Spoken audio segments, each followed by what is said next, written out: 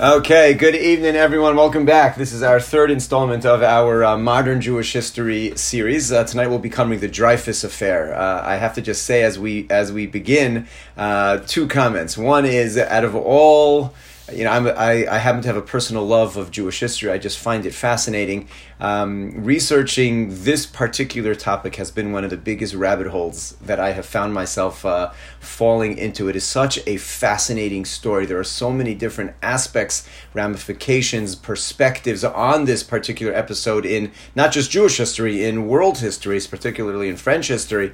It's just a fascinating story. We'll skim the top of it. There's only so much we can do in the little time that we have tonight, and we'll try to stay focused on the parts that are relevant to us. I have one confession to make of a particular nervousness that I have in this particular class, which is all of the players really are French, and the publications were written in French. The names of the episodes all take place, and I'm speaking to a group of, if not fluent, but French speakers, and I'm the only one who was going to mispronounce everything. So when I was in the States, it was like, no problem. Nobody knew any more than I did.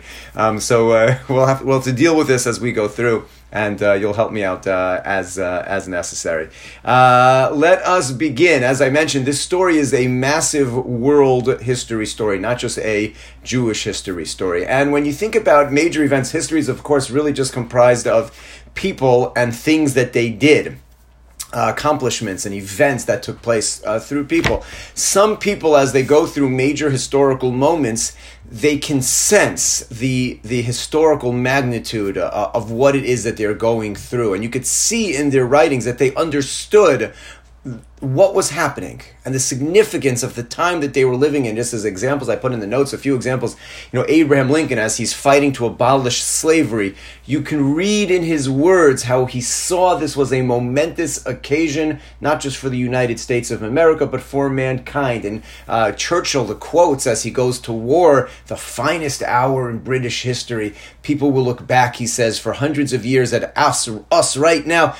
As they enter into these moments of Ben-Gurion reading the Declaration of Independence as we relate the birth of the modern state of Israel, there are moments in time where the players involved understand the significance. And then there are moments which become massive historical landmarks, but the player or players involved are thrust into it without their knowledge, without their understanding, and they really never appreciate ever who they are or the role that they play in the larger historical context. Our story tonight, the Dreyfus Affair, Alfred Dreyfus, is the polar opposite of the Lincoln, Churchill, Ben-Gurion examples. He's the most unassuming, unwilling participant who never, till his dying day, understood at all the role that he plays, not just in Jewish history, but in French history and in world history. This story of the Dreyfus Affair is at the same time has nothing to do with the Jews, and it has everything to do with the Jews. It's both simultaneously, and really needs to be understood in that context. So what it was, going back to the notes for a second. Sorry, I know you're trying to keep up with me going back and forth, but I just wanted to read that little paragraph back on the notes. What it was actually is a political scandal that completely divided the Third French Republic for 12 years, from 1894 until 1906. 12 years of this scandal, as the affair, as it became to symbolize just all of modern injustice in the Francophone world, and it remains one of the most notable examples of a complex miscarriage of justice combined with anti-Semitism, and the roles that both the government, representing in this case the army, press, public opinion, all come into play in this particular issue, and it captures the world's attention. And it's going to rip apart French society. We live here in Canada, but we've been paying careful attention, obviously, to what's going on in the States. And this last election, as it has split the country in half, and it's a topic that you can't address without passionate feelings on all sides of the equation. You're not neutral. Either you're in our recent example, you're a pro-Trump or an anti-Trump. That's just the way that it was in the States. And just using that as an example, the French Republic was literally split.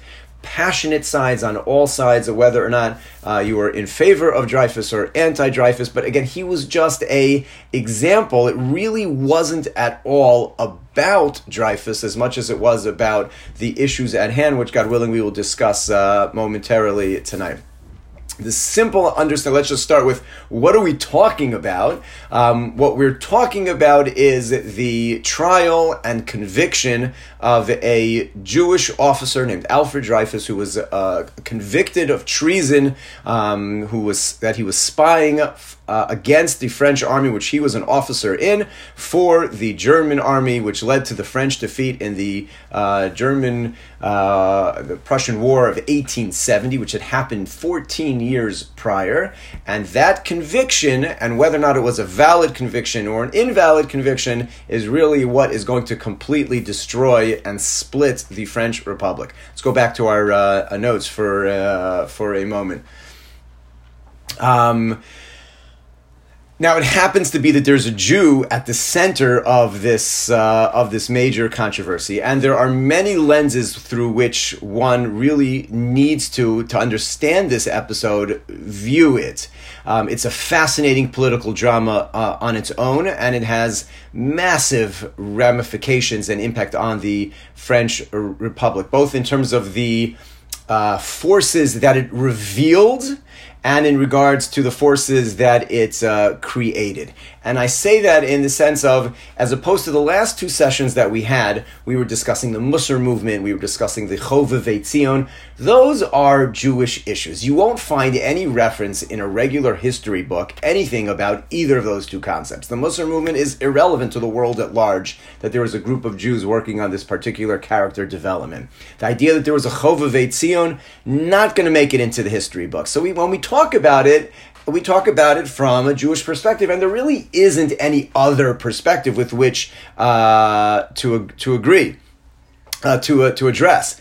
This issue doesn't need to be addressed from a Jewish history perspective at all, and you can find books, libraries, films, documentaries addressing this issue strictly from a French government, French Republic perspective. So I'm only stating that to acknowledge we're going to be addressing it more from how it impacts. The lens that we're going to be using is how it impacts Jewish history, but I don't want in any way to pretend that we're going to be covering the element of what the story is through that, just that's what we're focusing on. Just as, when we lived in the States, there was a wonderful publication called The Week. It was a weekly magazine that would come out. We've not been able to get it here. The Week was just a brilliant publication in which they went through all the news stories of the week, and they did it in 3 sections. And they would say, this is what happened. And they would tell you just facts. Such and such an event took place, and that's what it is, a short summary. And then they would say, this is how the Democrat or liberal news agencies reported it and commented on it. This is how the conservative or Republican news agencies reported it and commented on it. And now you have both sides. You got the just cut and dry facts, and then you have their take, and then you have their take. And it was an awesome read to get now I understand what's going on. And you could pick and choose. You see exactly who everyone's spin and everyone's interpretation, but you got it as it is. So I'm stating up front very clearly, we're going to angle it in from the Jewish perspective on this story, even though there were many, many other perspectives on this story besides for the one that we'll be focusing on tonight. So let's jump in and get started.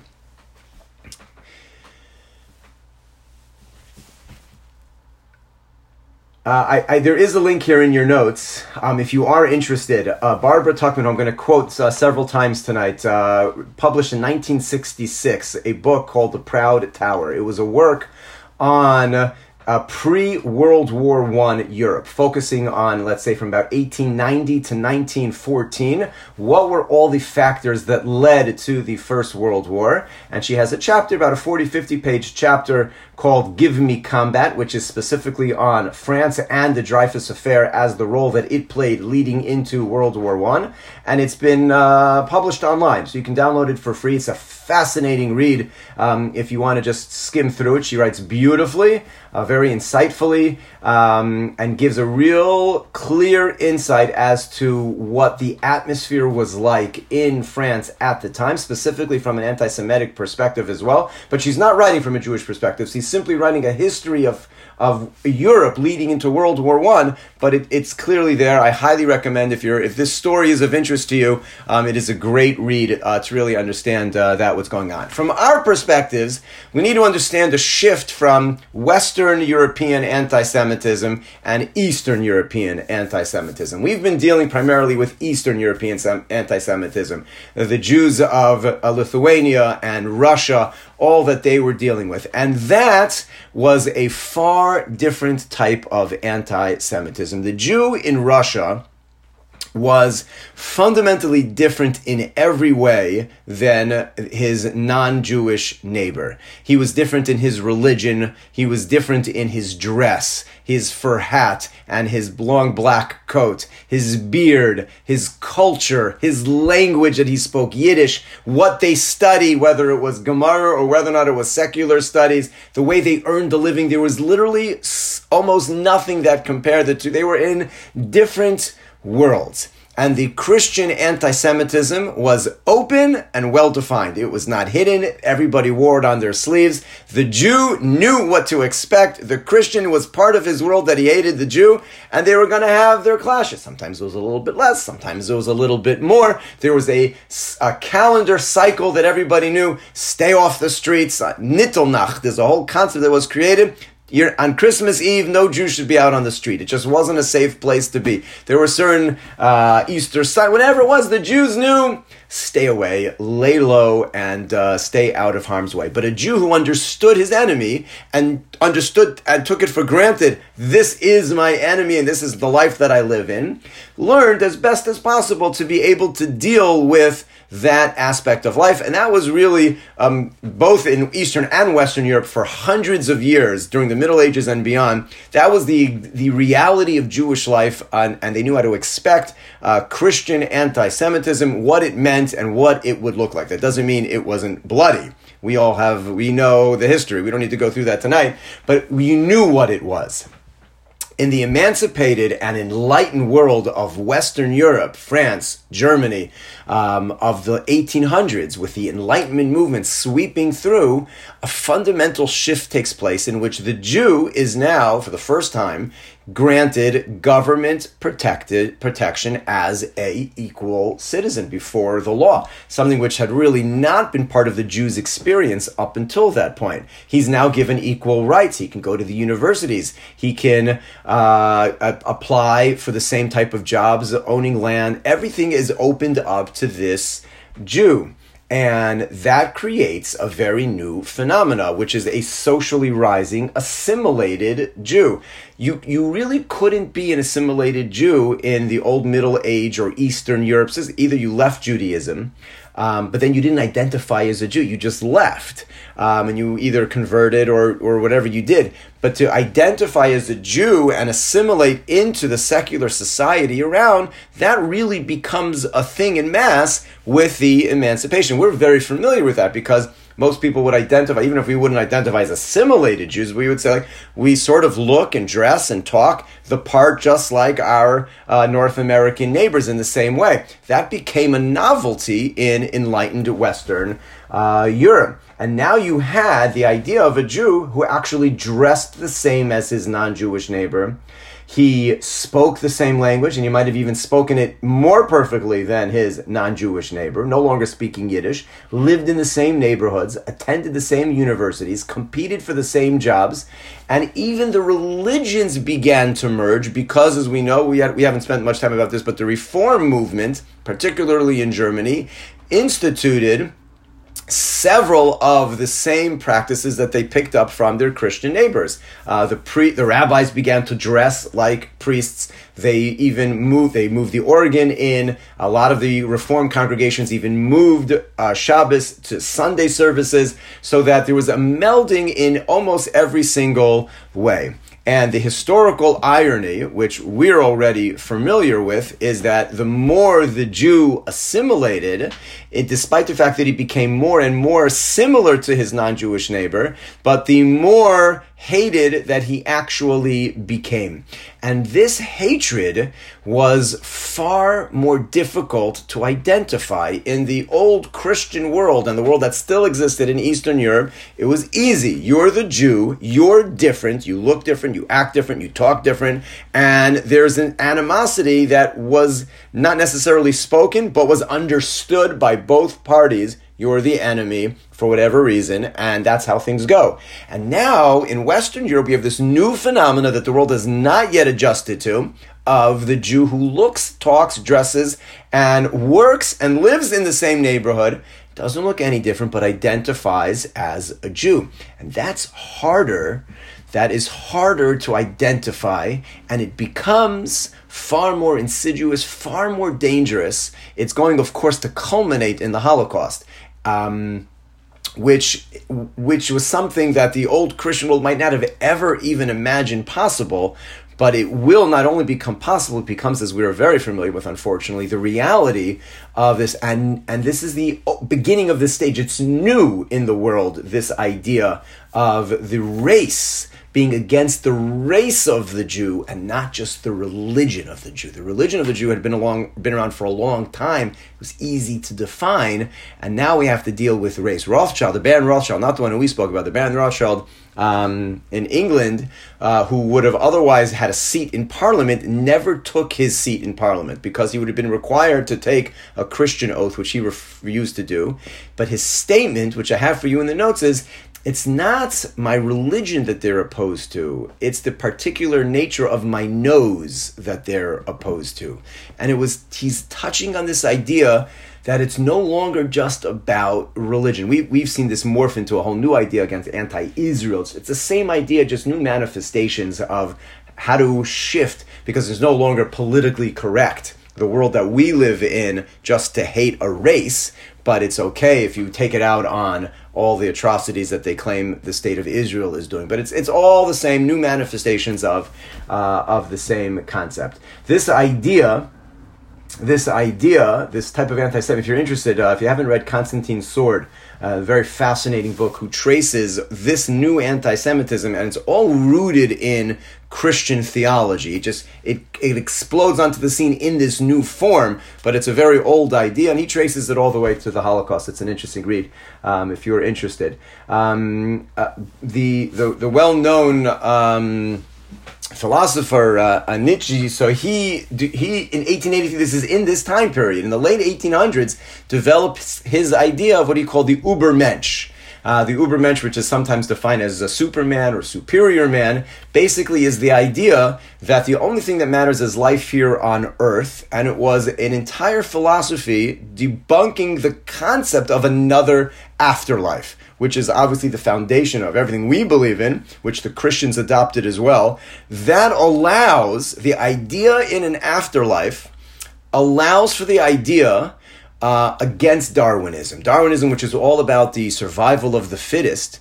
What the Torah really gave as a gift to the world is the idea of help the orphan, the widow, the stranger. Help the poor, he who can't help themselves. Us human beings as Jews are responsible for helping.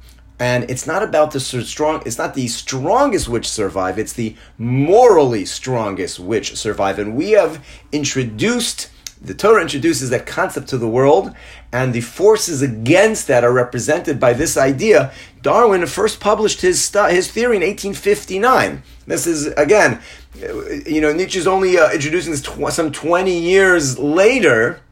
And this is the foundation that Hitler himself is going to base himself upon, that there is a superior race, and it's all about this world, not about the next world, not about turning another cheek, not about loving your neighbor like yourself.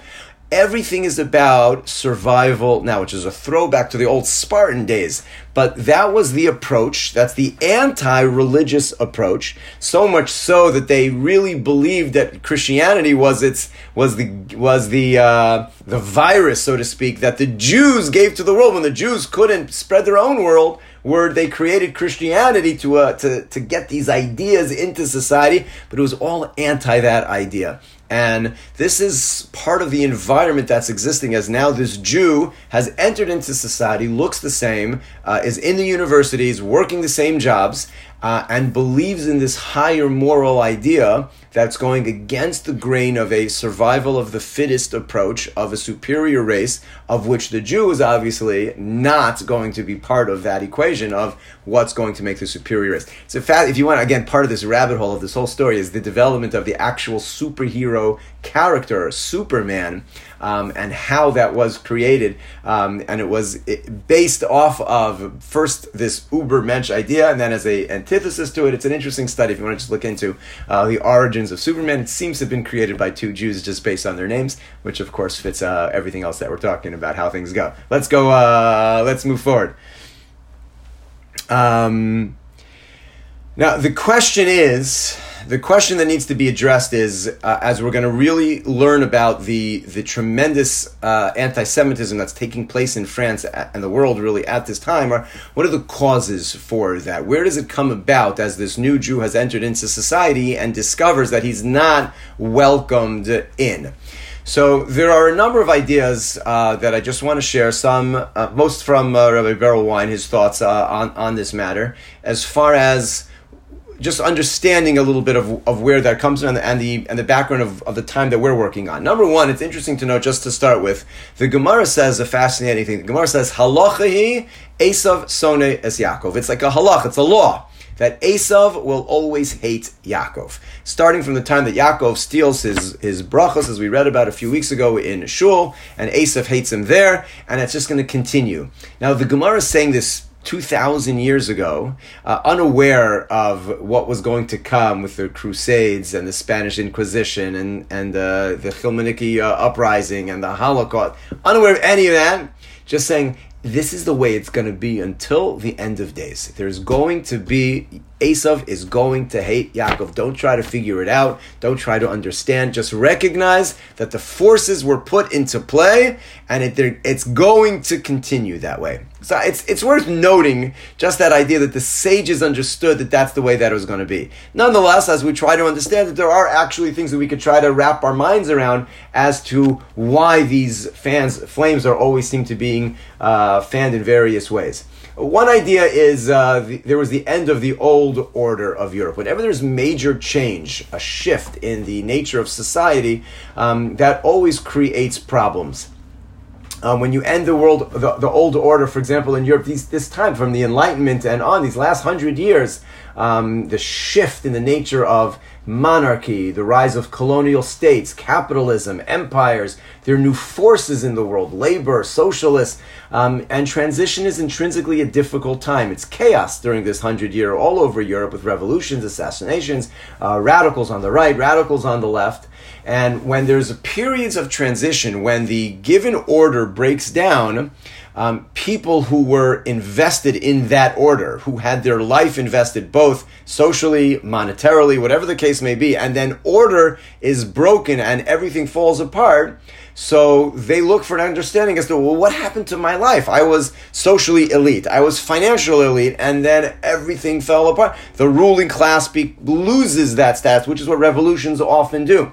Now, we look back historically at those movements, and we see it was a historical movement. There were certain forces in play at the time, whichever those forces may be. We're living through, over the last couple of months, a similar force in the U.S. trying to raise social awareness, Black Lives Matter, all of these things, and the impact that it has. So we're living through it. How is it going to end? Who knows? Maybe 50 years from now, they'll look back on it and it'll be a blip. Maybe it'll be a major impact. I don't know. But that's the point. when you look back over something, sometimes you see there was a movement in the air. There was a force of action, the Arab Spring of a couple of years ago. But when you're living through it, you can't see that there is a force necessarily. All you see is that my life used to be like this and now it's been ruined. I used to be in power and I lost my power. I used to be like this and something happened. Well, someone has to be to blame for the fact that the order of my life as I knew it has been destroyed. And when you're looking for something or someone to place the blame or the explanation on what happened, you don't have the historical perspective.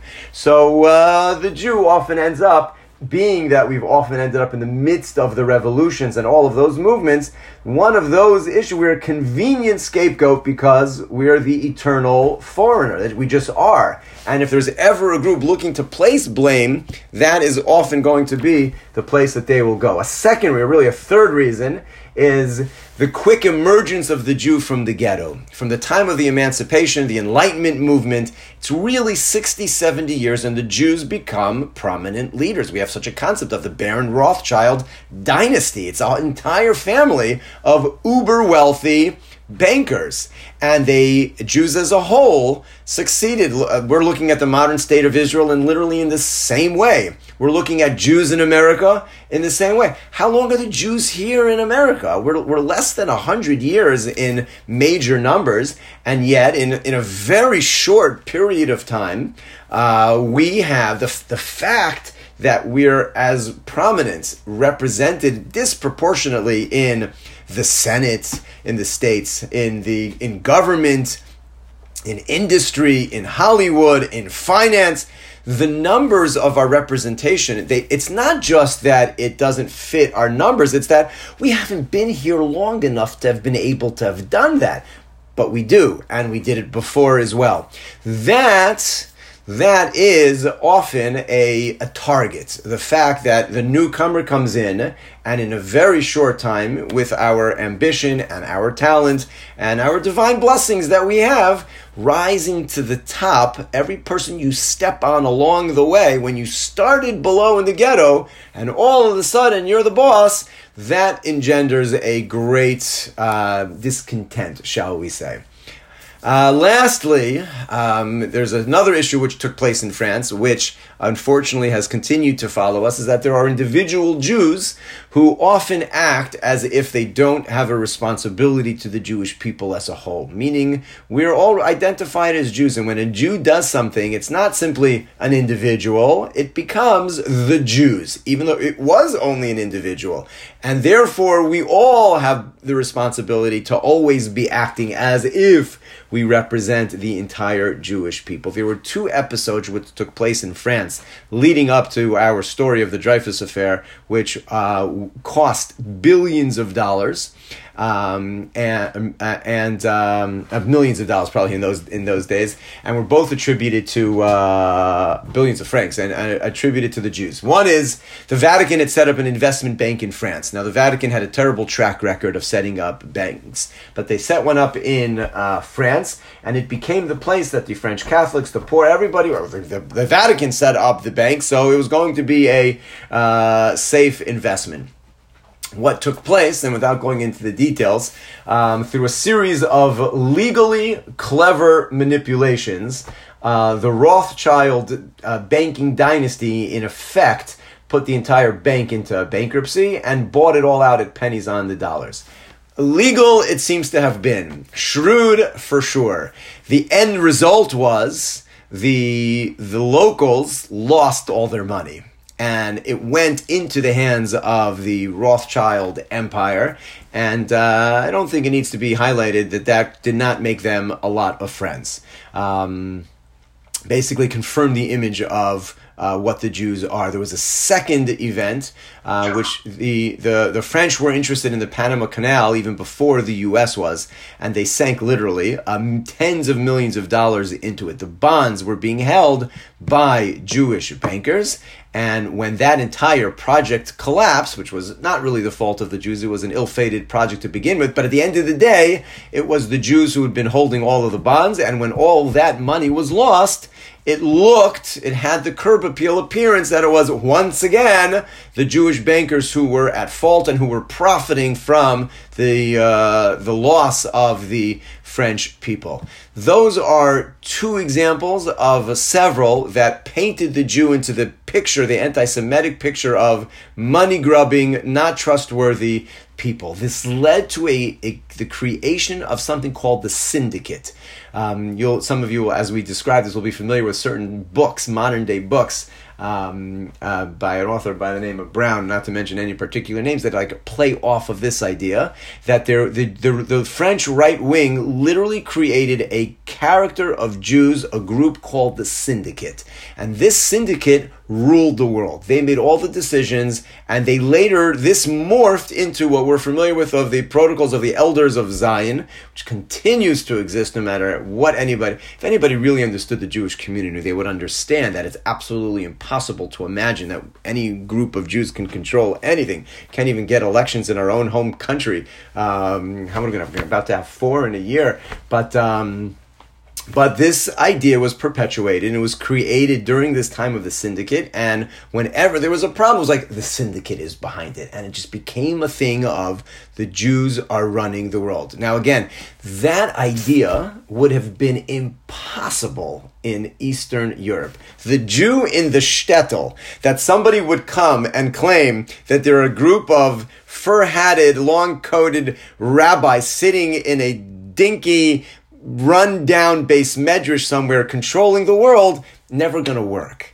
But the assimilated Jew, the banker, the doctor, the lawyer, the wealthy, rising to the top, stepping on everybody else along the way, became a concept that allows the protocols of the Elders of Zion to exist. Yes, indeed, they're running everything. And that's an argument that we have seen has taken hold. Truth doesn't have to be behind something that takes hold. Lies spread far faster than truth does. And this idea found a willing audience in this existence of the new emancipated Jew, and gives us the background now for our Dreyfus affair. Let's take a look. It's a fascinating story. We're all familiar on some level with the details of it, but let's just go through as best we can as it impacts our story of getting ready for paving the path, so to speak, laying the groundwork for the birth of the modern state of Israel, which is what this entire course is really all about. In 1870, as I mentioned, France suffered an overwhelming and humiliating defeat to the Germans in the Franco-Prussian War of 1870. It was literally a 6-month war when it was over, which in those days was a very quick, lightning-fast war. 2 entire French armies surrendered in mass. Napoleon III was dethroned. It was the greatest debacle to a very proud French army that they were defeated in such a humiliating way. And whenever these kinds of events happen to any particular country, so there's a period of shock, recovery, and then assessment. What in the world happened? So in the decade following 1870's defeat, the French elite and academia began to look into what went wrong. And as they began to look into it, it began to become very clear that there was a spy from within the French ranks who was feeding the German army information about French plans, where they would be, how they would get there. There was no other way to explain this defeat, and they were correct. There had been a spy. That spy was actually named Ferdinand Walsin Esterhazy, who was in the French army, and he was actually a Hungarian-born, and he was a professional mercenary. He was hired, as has always existed, where you could soldiers would be professional soldiers, and they would hire themselves out to different armies. He was hired by the French and was being secretly paid by the Germans, and he was responsible, as we've discovered later in history, he was responsible for providing the Germans all of the key war plans. And now, as time went on, and it became clear that there had been a spy, and they were zeroing in on him, so he needed to save himself. So what he does is he basically finds who is the most likely scapegoat that he can pin this on, as it became clear somebody was feeding information, and he finds Alfred Dreyfus. Alfred Dreyfus is a 36-year-old nondescript military, if you could go back to the notes, military military professional. He's in artillery. He is not in a major position of power. He is defined as cold, no friends, and by no coincidence, he's also the only Jewish officer in the general staff of the French army. I have a quote here for you that I just want to share that I took from Tuchman, as I mentioned her book, Barbara Tuchman, earlier. Dreyfus, besides fulfilling the requirements, meaning that somebody needed to be in the general staff, he was a Jew, which is the eternal alien, a natural suspect to absorb the stain of treason. Now remember, this is a major accusation that France is trying to levy on somebody, that they're a traitor, that somebody within our ranks was feeding information to the outside. To be a traitor in any country is a major, major claim, but certainly in France in that time, that was the highest level of you can't imagine that. So who could absorb that? Now, in truth, of course, it was a Hungarian-born mercenary soldier, but they didn't realize that. So the Jew was the most likely target to stamp as the traitor. As a person, she writes, he was not liked by his brother officers. He was stiff, he was silent, he was cold and almost unnaturally correct. He was without friends, opinions, or visible feelings. And his officiousness on duty had already attracted unfavorable attention. So he was not liked by his officers. He had no personality traits that anybody found warm. And these characteristics appeared sinister as soon as he came under suspicion. This is important. Meaning, naturally, just say, no, whatever, he's a weirdo. But then, when somebody's trying to weed out the spy, all of a sudden, those traits arouse suspicion. His appearance, the reverse of flamboyant, seemed the perfect cover for a spy. Of medium height and weight, medium brown hair, medium age. He was like the perfect nondescript nobody. 36, he had a toneless voice, unremarkable features distinguished only by his rimless pince nez that he wore, which were the fashionable form of eyeglasses in his milieu. His guilt was immediately presumed. Now, again, we have here a story in Jewish history in which the Jew, the Jew is pointed out. Now, as a Jew, by the way, he was barely Jewish, non-observant in all of France. Outside of Alsace, there were 500 observant families in this time in all of France. It was an assimilated Jewish community, and he was assimilated. He was not observant. He was not familiar. So but he was a Jew. And he was identified as a Jew, and this. So when he is identified as the potential mole amongst the French military, just go back to the speech for a second. So what? Excuse me. So what Esterhazy does is he leaks this information. There was a notorious anti-Semitic newspaper. It was founded by Edward Drumont. He had actually written a book in 1886, this Drumont, that was published, ran into 121 editions within its year, an anti-Semitic book of its first publication, and became the most widely read book in all of France. And several years later, 6 years later, in 1892, he founded a very successful anti-Semitic daily newspaper that I would pronounce, but I'm going to get it wrong, so I'm going to leave it alone. But this newspaper is the center of the anti-Semitic sentiment in France. So what he does, Esterhazy, is he leaks to this newspaper that Dreyfus is the guy. In an anonymous report sent into the newspaper. So the newspaper was only so happy to pick up this anonymous tip and run with it. And like all good lies, word begins to spread that they found the spy. It's this Jew, of course. Who else would it be? And things begin from there. Now, there is a second player, a major player in the story, a lieutenant colonel by the name of Hubert Joseph Henry.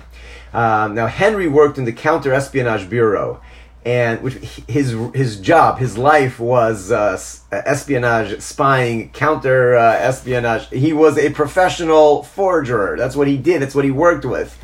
and he gets involved in providing the missing information. They didn't really have a lot on Dreyfus, and he begins to forge papers and documents to incriminate him. Now, I want to share another quote by Barbara Tuchman. I think it's an important quote. She writes as follows, it's in the box there. "This was not a deliberate plot to frame an innocent man." And I'll explain what she means in a moment. "It was the outcome of a reasonable suspicion acted on by dislike, some circumstantial evidence, and instinctive prejudice."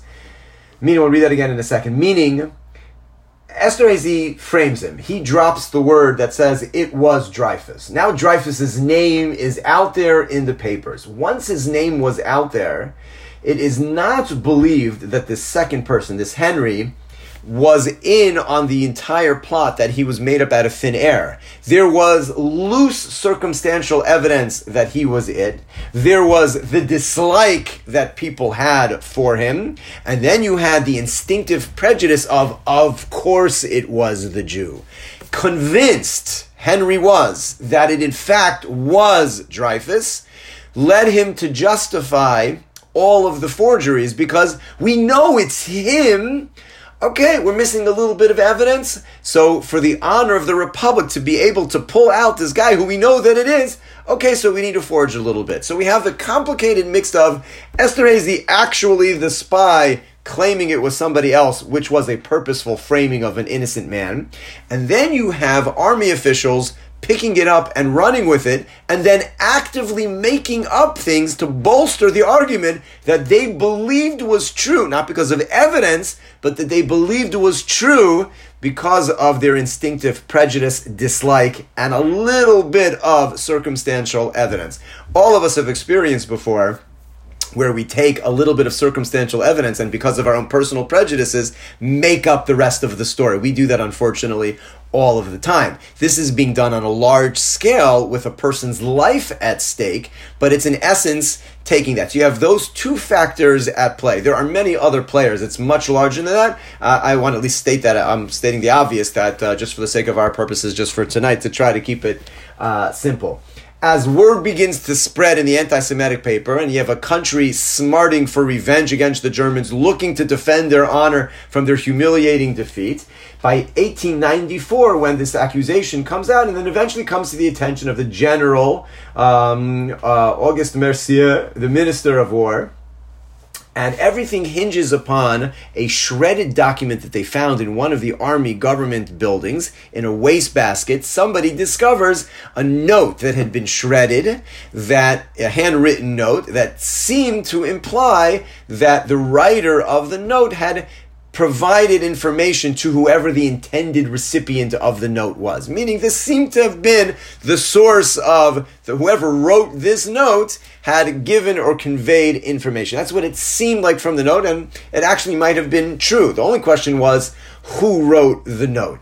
And this is where all of the evidence hinged on whether or not it was indeed Dreyfus who was the author of this note. They brought in experts on handwriting and penmanship, and despite the fact that it wasn't exactly perfect, they wanted to claim that he was indeed the person behind it. In any case, Mercier doesn't buy it. He believes that this is all concocted, it's a weak argument, and besides, he said, this guy, Dreyfus, it can't be him. He's just not high up enough. He's not qualified. He's not talented enough. There's no way he pulled off this great heist of information and the French army fell because of this nebuch of a guy.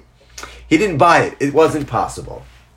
However, the pressure, and this is one of the things when the French historians address this issue, they address it from the way that the press and the public sentiment influenced the higher ups in the French army, which was also a new concept as to how it worked. We're so used to that today, that the media has such a massive impact.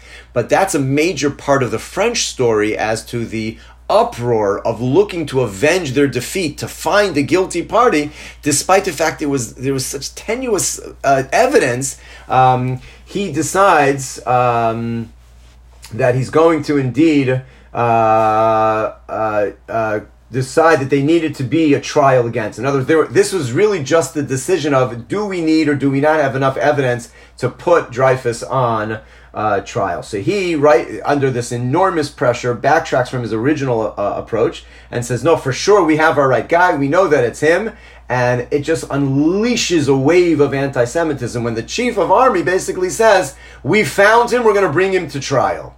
Now, that ended any possibility of a fair trial when he said that we need to try him, but he didn't just say we need to try him, but that, yes, we got our man. Now, the wave of anti-Semitism that sweeps through France, this is again before the trial, broke it down as a question of the army against the outsiders. He represented the outside force that brought the army down. And this now became a battle of the army restoring itself, the state, the republic restoring itself, versus all of the outsiders, the anarchists, the traitors, and obviously the Jews. You have to put this again in context of the idea of this Third Republic. France is really only 100 years since its emancipation from the Enlightenment, from its revolution, and there were still a lot of forces at play. Not everybody was in favor of the new world that they were in, and this brought all of this back.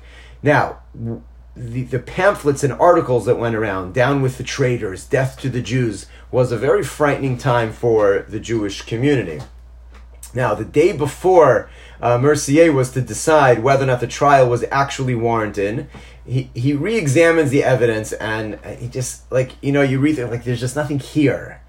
And what happened at that point was the leading anti-Semitic papers jumped all over his hesitating as to whether or not this was necessary, and they published, their front page was, guess who's in the hands, the back pocket of the Jews? It's none other than our chief of staff. He's being controlled by the Jews, and he won't let the trial happen. Needless to say, that's all that was necessary for him to change his mind and to order the trial and to declare that indeed he had proofs of the treason of Dreyfus. And this then goes to trial, and it becomes the trial of the century. Foreign correspondents from all over the world come to France, including, as we'll talk about, Theodor Herzl himself comes to cover this for the Vienna paper that he was working for at the time. The evidence against him is extremely weak, and he maintains his innocence the entire time. The army was hoping to get a confession out of him and end the whole thing, but he is adamant in his innocence. And then what happens is Mercier orders a closed trial.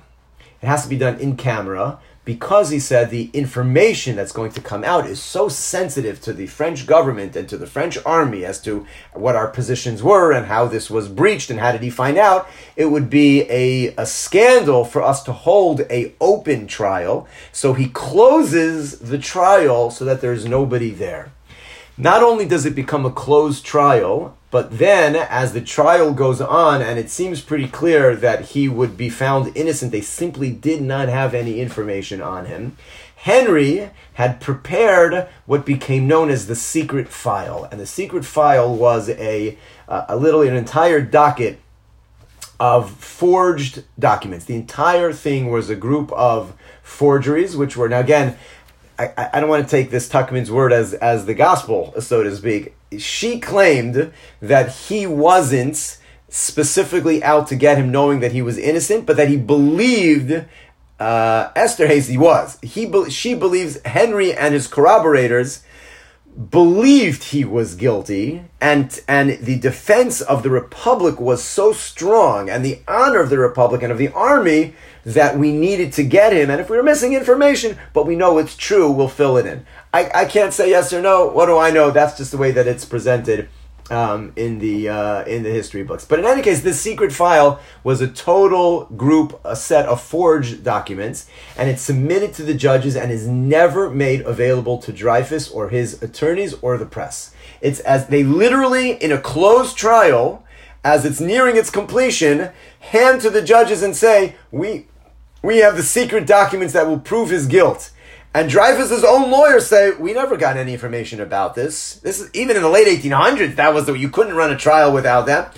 And the judges, the court martial, this is a military court, say you're not allowed to have them. These are secret information. And the incriminating evidence is never shown to Dreyfus, not to his lawyers, nor to the public. Based on this set of forged documents, which were communications between Dreyfus and his German collaborators, the tribunal convict Dreyfus of high treason. In a humiliating ceremony, they strip him of his rank. In a very public ceremony, all of his epaulets are torn from his shoulders. He's led through the streets of Paris. This is like the Purim story, taking Haman leading Mordechai through the streets. They literally lead him through the streets, except they're shouting not what an honor. They're shouting death to the Jews, take off his head, all the classic anti-Semitic things throughout the entire city of Paris as Dreyfus is being led after his conviction. The death sentence in France had been abolished in the 1850s, so they couldn't put him to death, but they gave him a life sentence, and they sent him to Devil's Island in 1895, which was a notorious penal colony off of the coast of South America in the Caribbean, which was basically just a 2-mile wide, 2-mile long, 500-yard wide rock. We have pictures actually of the stone hut that he lived in total solitary confinement. There was nothing else on the island other than the few guards who were put there to be in charge of him. Nothing. And I don't need to tell you, there was no email, there was no texting. He didn't even have Wi-Fi. Literally by himself in this deserted island for several years. It was expected that he would die quickly, and hopefully the whole story would die with him. But God had other plans, and he outlives everything. He survives yellow fever, malnutrition, heat, humidity, animals. He survives it all. Many of the guards die. He survives everything. Meanwhile, back home, the next 3 years are completely engulfed in intense efforts on both sides, both to uncover and to conceal the truth. They really had nothing on him, but they convicted him, and they forged papers, and the chief of staff of the army was invested in allowing a closed trial and allowing the secret documents, the secret files, not to be seen by anyone, which made it an illegal trial. Agreed upon by all. The fact that it was both closed and that his own lawyers didn't get to see the incriminating evidence against him, the entire trial was illegal. The problem is it was an illegal trial run by the army itself. And this created a massive problem for the government, in which it itself is now deep into its own cover-up, so to speak, of allowing this to happen and the conviction of this man on account of that. And the French people, you had strong voices trying to uncover the truth and those trying to cover and hide the truth. And every move that the campaign for revision, what it became known as revision, was the campaign to retry him in a fair way.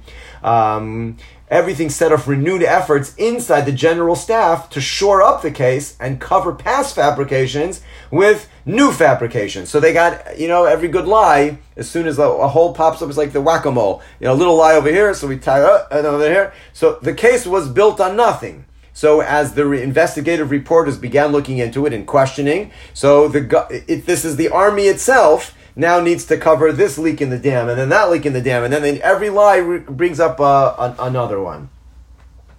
Again, quoting here from Tuckman, there were secret meetings, warnings, blackmailings, clandestine relations between I'm not even going to try that, and Esterhazy, disguises in false beards, dark glasses, various melodramatic enterprises so deeply entangling the army in acts it could never explain. The army just gets deeper and deeper into this, that by now it could not afford to face a reopening of the case. So you couldn't reopen it. If they would have reopened the case, it would have exposed the army and all of its lies and cover-ups in a way that the army would have been destroyed. So therefore, anyone agitating for revision or raising a question of Dreyfus's lawful conviction became ipso facto the army's enemy, and by extension, the enemy of France. Now, this creates, again, the dynamic.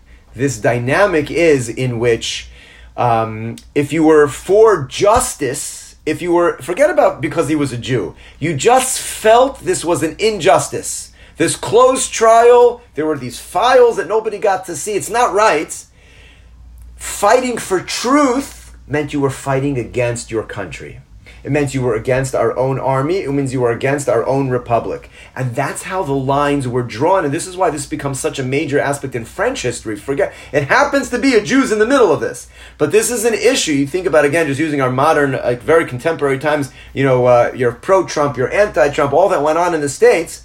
This was, you either were for the republic or you were against it. I'm just for truth. No, it was drawn up, if you're for truth and you want a retrial, you're against the state. You're a traitor. And families are split apart. Communities are split apart. Everybody is either for Dreyfus or against Dreyfus. There's one journalist by the name of Emile Zola. Emile Zola takes up the case. Now, historically speaking, again, just for the many aspects, there are so many, the historians love to talk about why did this become his passion. Not interesting for us, our purposes is irrelevant, complicated dynamic as all these things are, but he takes up the case. He researches the injustice, and 3 years after the original trial of 1894, Dreyfus is first sent away to Devil's Island in the beginning in January of 1895. 3 years later, he publishes his J'accuse.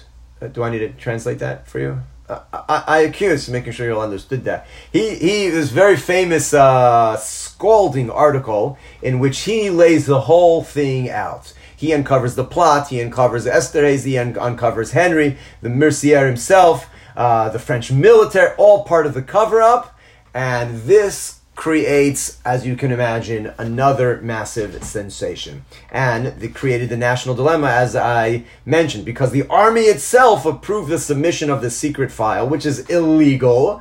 And now if we were to retry him and find him innocent, who becomes guilty? Now the army is guilty, and we still don't know who the real traitor is.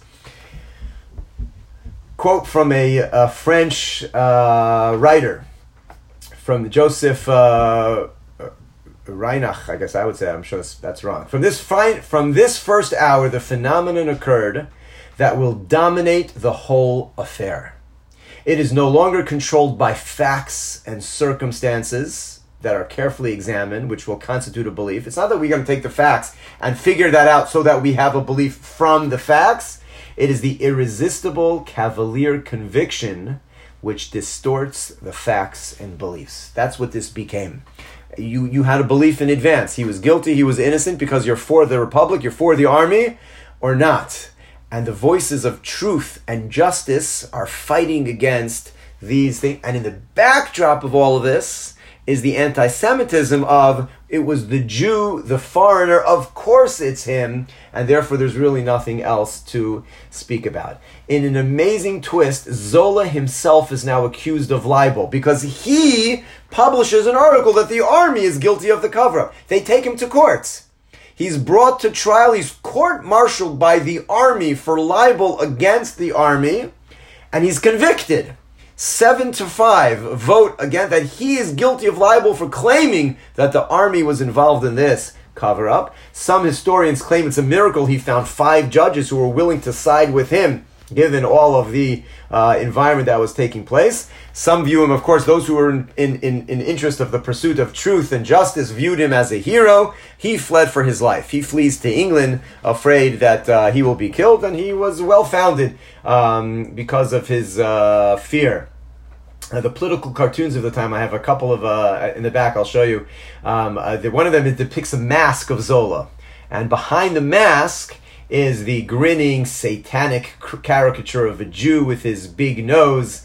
There's another cartoon which shows Emile Zola coming up from a toilet, holding in his right arm a doll, which is Dreyfus, saying, truth rising from the source. I'm just going to, if you go down to the end of the notes, if you just go all the way down, I have 3 pictures in the back. I just want to show you all the way down.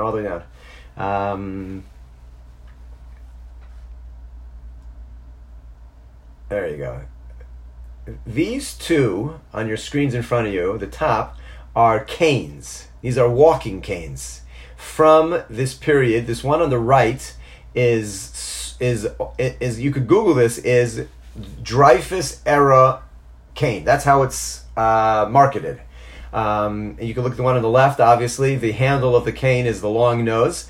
I don't need to tell you who these are images of in France in the late 1800s. The picture, this is the that anti-Semitic daily newspaper that I mentioned in the bottom, is again your very clear a picture of your Jew with his big nose and his caricature look. And inside, you can't really see, but inside his mind are all broken down into all the different pictures of the different aspects of French life that he's in control of. Just this is what was going on in the time, and even now Zola. So he's in the pursuit of truth and justice. You can go back to the place in the notes that we were. If you remember, we'll find it in a minute. He's taken to court and found guilty. But he called out Esterhazy. They take him to court, military court. And, right there, a little bit below, a little bit farther down. They take Esterhazy to court, and he's found innocent. They bring the actual spy to court, who Zola's investigative journalism found as the actual spy, and in deliberation that is reported to have lasted 3 minutes, the military court finds him innocent. So we have here a situation, this is now 4 to 5 years after the original conviction. We've had 3 military trials. Dreyfus is found guilty. Zola, the investigative reporter, is found guilty of a libel. And the actual spy is actually found, tried, and found innocent. An unbelievable time period in French, the justice system. Okay, a little bit lower, down. Okay, now after Zola's attacks against the verdict, attacks against the verdict continue from many other sources. More and more evidence. This is taken over the entire country. So people are finding out more information, looking into things. It becomes more and more obvious of who is actually guilty. Henry commits suicide, and Esterhazy flees to France. So all of this is taking place, except Dreyfus is still wallowing away in Devil's Island. Finally, in 1899, 4 full years after his original conviction, he's finally brought back for a retrial. The situation had gotten such that they needed to try him again. They bring him back. Now again, remember, he's oblivious to everything. He is not getting daily newspapers. He's not getting updates. He has no idea what's gone on in France since he left. And he is a terribly ineffective witness. His whole demeanor, he's been terribly weakened. He's sickly. And he is not able to convince anyone of his innocence. The secret file is not released. Even at this second trial, it is not released to him or his lawyers. Interesting historical note, the secret file is not released until 2013. France goes through a process. There's so much on this in terms of the French people themselves just dealing with this stain in their history. They released all the classified documents. They put them online. You could find it online. If you speak French, I'm sure you'll be interested on it. Just Google the secret file of the Dreyfus trial, and you'll find that the French Republic actually released those documents in 2013, 100 years after this came to a resolution. They finally released the secret files, which was the cause of all of these problems. So in any case, in the second trial in 1899, he's brought back and he's found guilty a second time. They refuse, again, remember, to find him innocent would have been an incrimination of the army itself and their cover-up. They find him guilty, and to deal with their pressures, this is what they came up with. A very, very, a nice thought, a good attempt. What they did is they said, you're guilty. We're going to sentence you instead of a life sentence, which we gave you 4 years ago. Now that we have new information, you're still guilty, but we're only going to sentence you to 5 years, of which you already served, and therefore you can go free. So that they tried to combine the salvaging of the French army and the honor and glory of the Republic by saying, you're guilty, you're a spy, but we're not going to make you serve, and we're going to say that the years that you already spent, those count for your new term, and therefore you are a free man. This was such a sham of justice. They got a note from the Queen of England, sent a telegram to the President of France asking, how could you possibly allow such a miscarriage of justice, that this is what your military court finds him guilty again. This is after Esterhazy has fled the country, Henry committed suicide. There have been numerous reports exposing the cover-up and the innocence of Dreyfus, and you find him guilty again? But so it goes. So he's now guilty, but no longer on Devil's Island. There were others who would later rise to prominence who took up the case. And it's not till 7 years later, in 1906, 12 years after the original guilty verdict, that they eventually were able, under new governments, things change over a decade of time, they were actually able to try him a third time and exonerate him entirely, both him and his lawyer, who obviously was also guilty of treason just for defending him. They exonerate the entire party, and again, he'd been free for the last 7 years, but now finally in 1912, and this continues on throughout those 7 years. This is a major aspect of French society. They restore him to the rank that he would have had he never been removed from the army. He becomes a colonel. They give him back all of his back pay that he should have earned had he remained as he was a lifetime soldier to begin with. They give him his medal. They reinstate him. And believe it or not, and this is one of the most fascinating aspects of the entire story, he goes back to the army. He goes back and he serves in the army after all that he'd been through. It's like, I don't say nebuch, I don't know how to describe that. He goes back to the army, and in World War I, he serves without distinction in his artillery position, and he dies in 1922, oblivious to his dying day of the role that he would play in the historicals, that he would be in the history books was beyond him. The whole thing. But that's what happens. He's actually part of an assassination attempt in 1908. Somebody tries to assassinate him and lightly wounds him. He's shot in the arm. That assassin was also tried and found innocent. The whole story is just unbelievable from start to finish. He literally is one of the most unlikely heroes. He didn't see the forces that he unleashed. Certainly not Zionism, which we'll see in a moment now as we conclude, comes out of this. The French government commissioned a statue of Dreyfus to be made and to be displayed in the military academy where he had been trained, and where he was then put to be stripped of all of his honors upon his guilty conviction. That was recently, in the last 10-15 years or so. They commissioned a statue of him, and the president refused to allow it to be placed. It was instead placed in some other public court, and it's believed just 100 years later, the conflict between the army and the honor of the army, and what this exposed, to put the statue there in the military, it just couldn't be done. So it was placed somewhere else, and the French people really had hoped in 1906 with his exoneration to be able to move forward. But there are two important final thoughts on this story. Number one, it was a very unsuccessful wake-up call to the assimilated Western European Jew. That which we started with, that now that they had become assimilated, and they looked like the French and the Germans, and they acted like them, and they spoke like them, and they went to the universities, and they say, this was a sign of you can't blend in. Now, again, as religious Jews, yes, we've had that tradition from going back to the Torah itself that says we are a nation alone. We're a nation distinct. That is our greatest honor. We are ivrim, me'aver hanar, from the other side. We have a mission. We are different. And no matter what you do to try to blend in, it will not work. We have that spiritual tradition forever.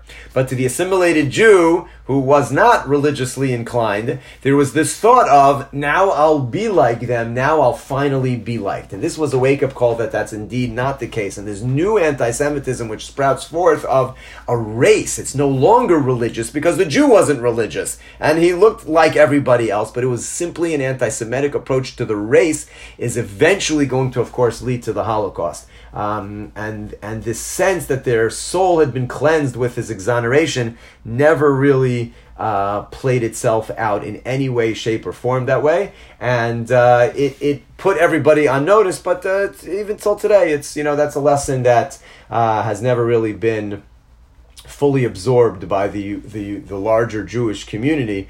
And again, we live in a very different era here in the 21st century in North America, but this is part of that. We live amongst the nations of the world, and the different streams of Judaism. Some are more distinct than others. The Hasidim obviously are very happy to look, dress, speak in a way that's very distinct from their non-Jewish neighbors. And then as you move down the religious spectrum in terms of how every Jew identifies, some of us are more or less involved. But the idea that we will be liked by being like the non-Jewish neighbors amongst who we live, this was the first major worldwide event that made it crystal clear that that's not going to happen. And anyone who is aware, listening or reading the comments on major news outlets, anti-Semitism is alive and well in the free countries of the United States and Canada as well. It's still there, very much so, as much as the Jewish community in some ways has assimilated into society, in some ways remained distinct, but that's still there. This was a major episode about that. But the more significant for our purposes ramification of this was the birth of Zionism. Now, we have discussed the past week or two that the Chovevei Tzion, the love of the Jew that he has to the land of Israel, is as old as Avram Avinu. We love the land, and that's not part of Zionism. That is part of being a Jew, is to love the land that Hashem has given us as our home, and to yearn to be able to return there at the appropriate place. Zionism is a modern political movement to return home and be able to self-govern Jews in the land of what was then Palestine and create a state. This is born out of, now again, the Chovevei Tzion already existed. We've already had the trickle of the Jews coming back. We have skipped historically the pogroms in Russia going back to Eastern Europe of 1881 and 1882. That precipitated the first Aliyah. 20 to 25,000 Jews leave Russia and move to the land of Israel. This is 20 years prior to where we are. That's already happening. Theodor Herzl is a journalist who was sent to cover this fantastic trial in 1894. And he is there. He is there in the streets of Paris when the conviction is given and Dreyfus is led through town and hears the blood-curdling screams of the Parisians, "Death to the Jew." And Herzl, who is as assimilated a Jew as could be, did not speak any Hebrew. He had no observance. He had no knowledge or practice of rituals. It's really amazing that he should be the character. His wife was questionable whether or not she was even of Jewish descent. They for sure did not have a Jewish wedding. His own son did not have a bris milah. He was never circumcised. Certainly was never bar mitzvahed. He is as a assimilated Jew as can be imagined. As early as the 1890s, just a few years before he's sent to cover this trial, he was in his mind dealing with the Jewish problem of anti-Semitism, which was, again, alive and well in the late 1800s in Europe. And his solution that he wrote about in the early 1890s was mass conversion to Christianity. That's how we're going to solve the problem, and I'll be first online. He then is there in Paris, hearing these cries of death to the Jews, and that awakens in him the very simple but unrealistic solution of, we need to go home. Now, his grandfather, Simon Loeb Herzl, or Shimon Leib Herzl, was one of the spiritual mentors of the Chovevei Tzion. His grandfather would have never heard of the term Zionist. His grandfather was a member of the Chovevei Tzion, those who loved Zion and wanted to return. This Rav, Shimon Leib, had a son who is Theodor Herzl's father, who left Judaism. By the time it gets down to Theodor, he's got nothing. He has zero connection to anything Jewish other than he identified as a Jew. But ritually, spiritually, he is disconnected. But he picked up from his grandfather this idea, we need to go home. This is what he writes. If France, this is the final quote on the bottom, if France, the bastion of emancipation, of progress, of universal socialism, if France can get caught up in a maelstrom of anti-Semitism and let the Parisian crowd chant, kill the Jews, then where can they be safe once again? We thought it was going to be France. We thought it was going to be this place of emancipation and progress and socialism. If there they chant death to the Jews, where are we going to be safe if not in our own country? Assimilation does not solve the problem because the Gentile world will not allow it, as the Dreyfus Affair has so clearly demonstrated. That's what he writes in his book, in his booklet that he publishes right after the Dreyfus Affair. We need to go home. And therefore, this most unlikely of Jews who's going to lead the return home begins an official political movement to return home. And as he writes very famously in the first Zionist Congress, which he arranges in 1903, I have this dream of our statehood. You're going to laugh at me now, but 50 years from now, you'll see it will come true, which is literally exactly what happens. In 1948, almost literally just under 50 years from the day that he utters those words, it actually happens. So one of them, the reason why the Dreyfus Affair is so often quoted in terms of Jewish history, even though it's a French history story, what it did to the French Republic is far more important. The Jews in the center of it, it unleashes an anti-Semitism that one of its major ramifications is it impacts a Jew by the name of Theodor Herzl, who is inspired by this to say, we need to go home. Was he the first person to say we need to go home? No, that was happening throughout the late 1800s, like we learned about. There were 25,000 Russians who had gone home in the early 1880s after the first pogroms. There's actually a movement called the Chovevei Tzion to support the Jews. The Chalukah, they were collecting money. But Herzl is the one who says we're going to make it happen as our own state. The Jews of the Chovevei Tzion were not dreaming of creating a state. They were just dreaming of coming home. Herzl says we're going to make our own state. And he gathers this first Zionist Congress, and the ball gets put into motion. When we learn more about Zionism, and we've discussed this in past years as well, and we learn about the passionate, antagonistic opposition to Zionism from the religious camp, those who were opposed to it, who felt it was wrong, it was evil, So we're going to go, there are various sources in the Gemara and the Talmud, we shouldn't. And we've spoken about this before, and we need to conclude with this. The religious world who yearned for redemption for 2,000 years, who prayed 3 times a day, many times, many of the blessings of the Shemona Esrei are about returning home. Every broken glass under a chuppah, every Pesach Seder, we need to go home, we're going to go home, take us home. To have a Jew like Theodor Herzl, who didn't even give a bris milah to his son, should be the Messiah to lead us home was impossible. It was just impossible to imagine that anything good could come out of that. God works in mysterious ways. A lot of good came out of that. We can look historically back and see that. In the time where it was a matter of should we join him or not, it was unimaginable for the religious community to say, yes, this is the man who we've been praying for. This is the man to lead us back to the promised land. It's impossible. But, as I said, God works in mysterious ways. The impossible happened, and who knows, that's the way that it needed to happen. We have the benefit of looking back 70 plus years from the birth of the state, well over 100 years from the first Zionist Congress. We have that advantage of looking backwards. But in the time, it's just important to sort of see there already was a movement back. It just wasn't a political movement. They didn't have dreams of statehood. And he created that, and much of that came from covering the Dreyfus Affair. There's so much more to say in it. I invite you to read up on it. It's just a fascinating story and the ramifications. And hopefully we just covered some of the issues that touch upon, from a Jewish history perspective, on the impact, the lessons learned of going through it. And look forward to meeting up again next week. I wish you all a wonderful evening. evening. We'll see you again. Check out all of the various other